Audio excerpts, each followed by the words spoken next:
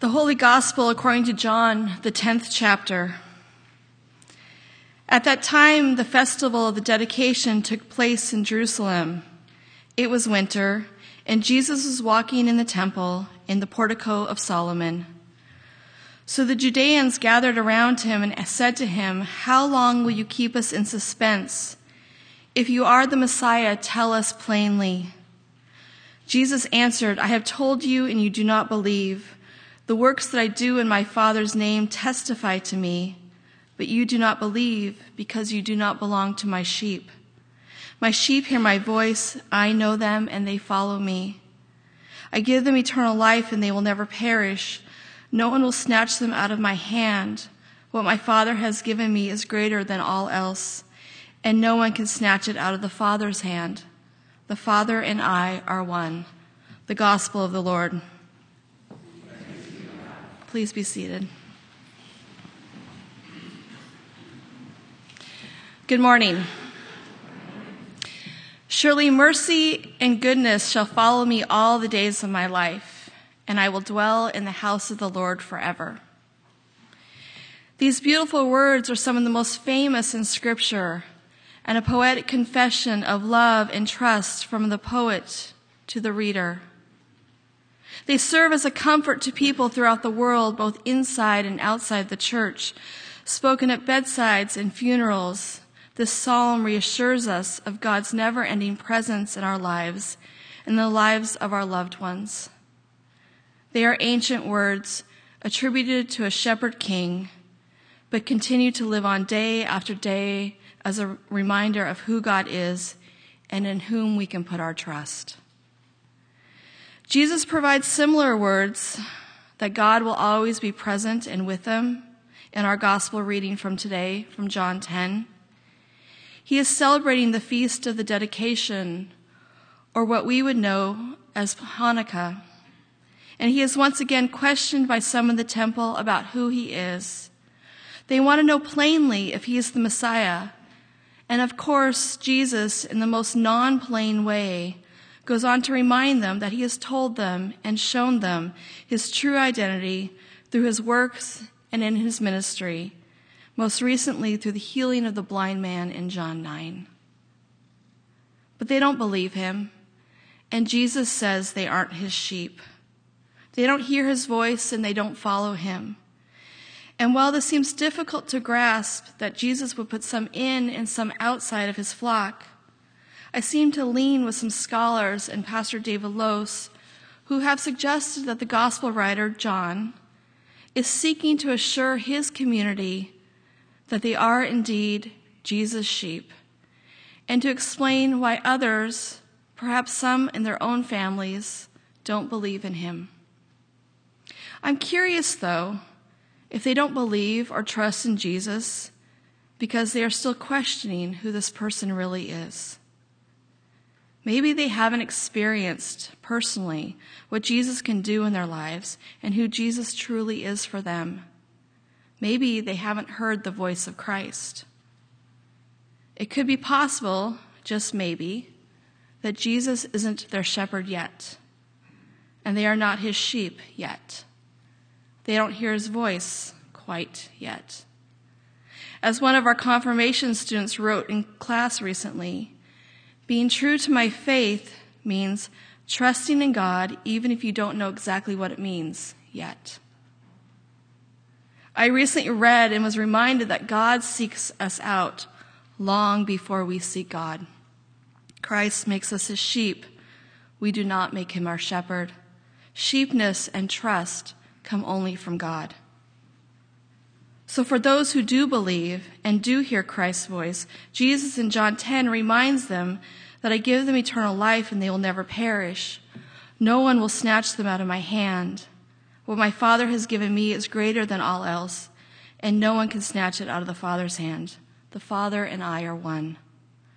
Words, I'm sure, were of comfort to the disciples and all of Jesus' followers when it came time for Jesus to go to the cross. The Father would be with them, even when Jesus was not physically there.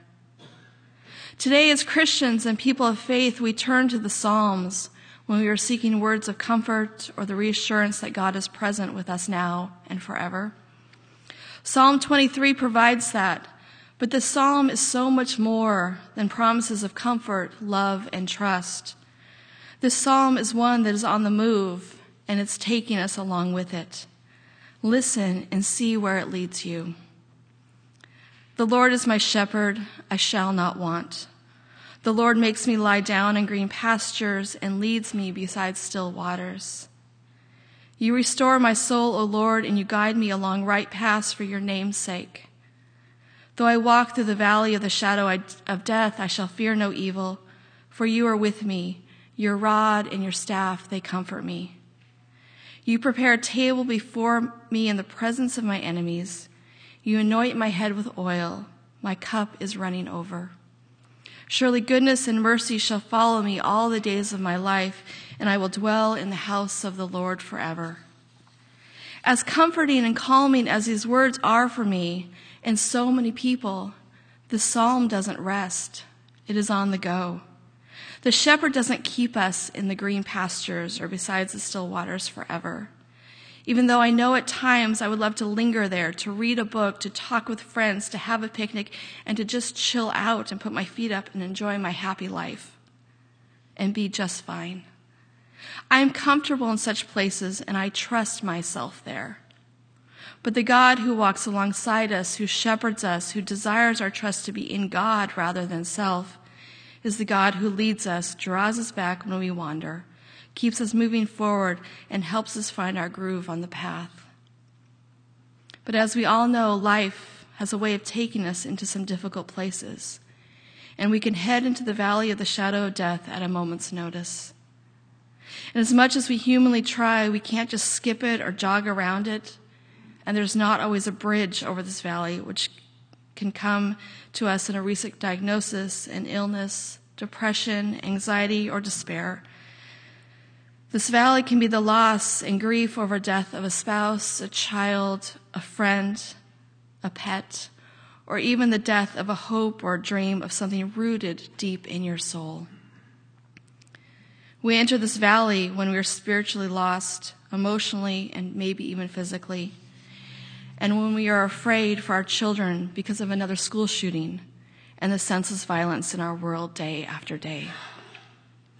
Sometimes, though, we're just in this valley, not necessarily embracing it or being crushed by it. And while there's so much in life that can keep us in and take us to this valley of the shadow of death, we don't need to stay there. And please know, dear friends, we aren't there alone. God is present, and in that I put my trust. Jesus' path led him to the cross and into these darkest, deepest valleys, and finally into death. But he didn't stay there either.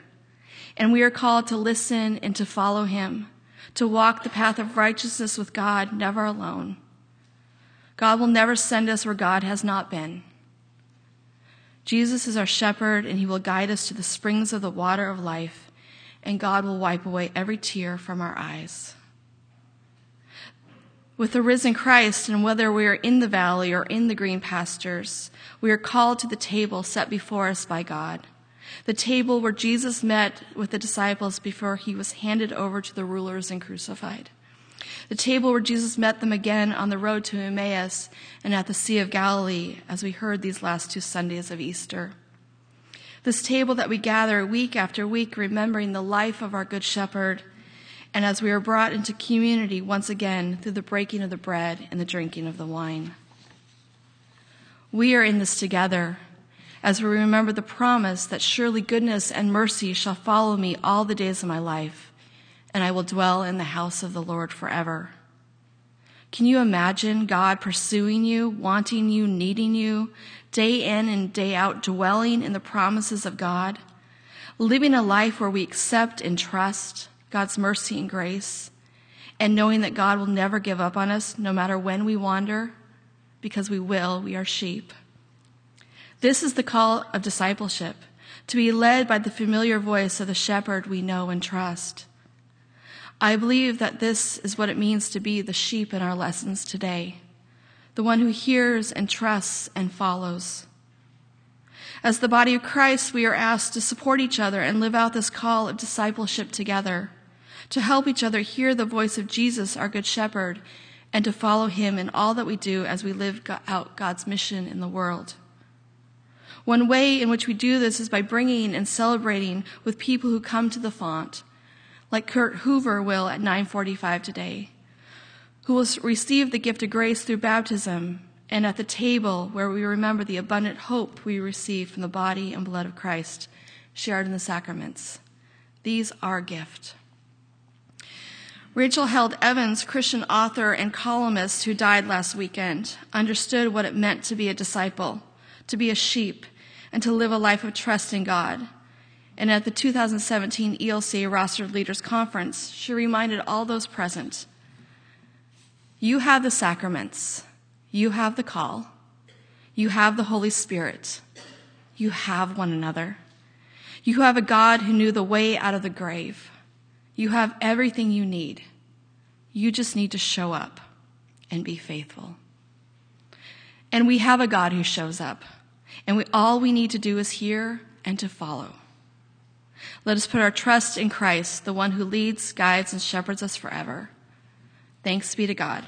Amen. Please join us.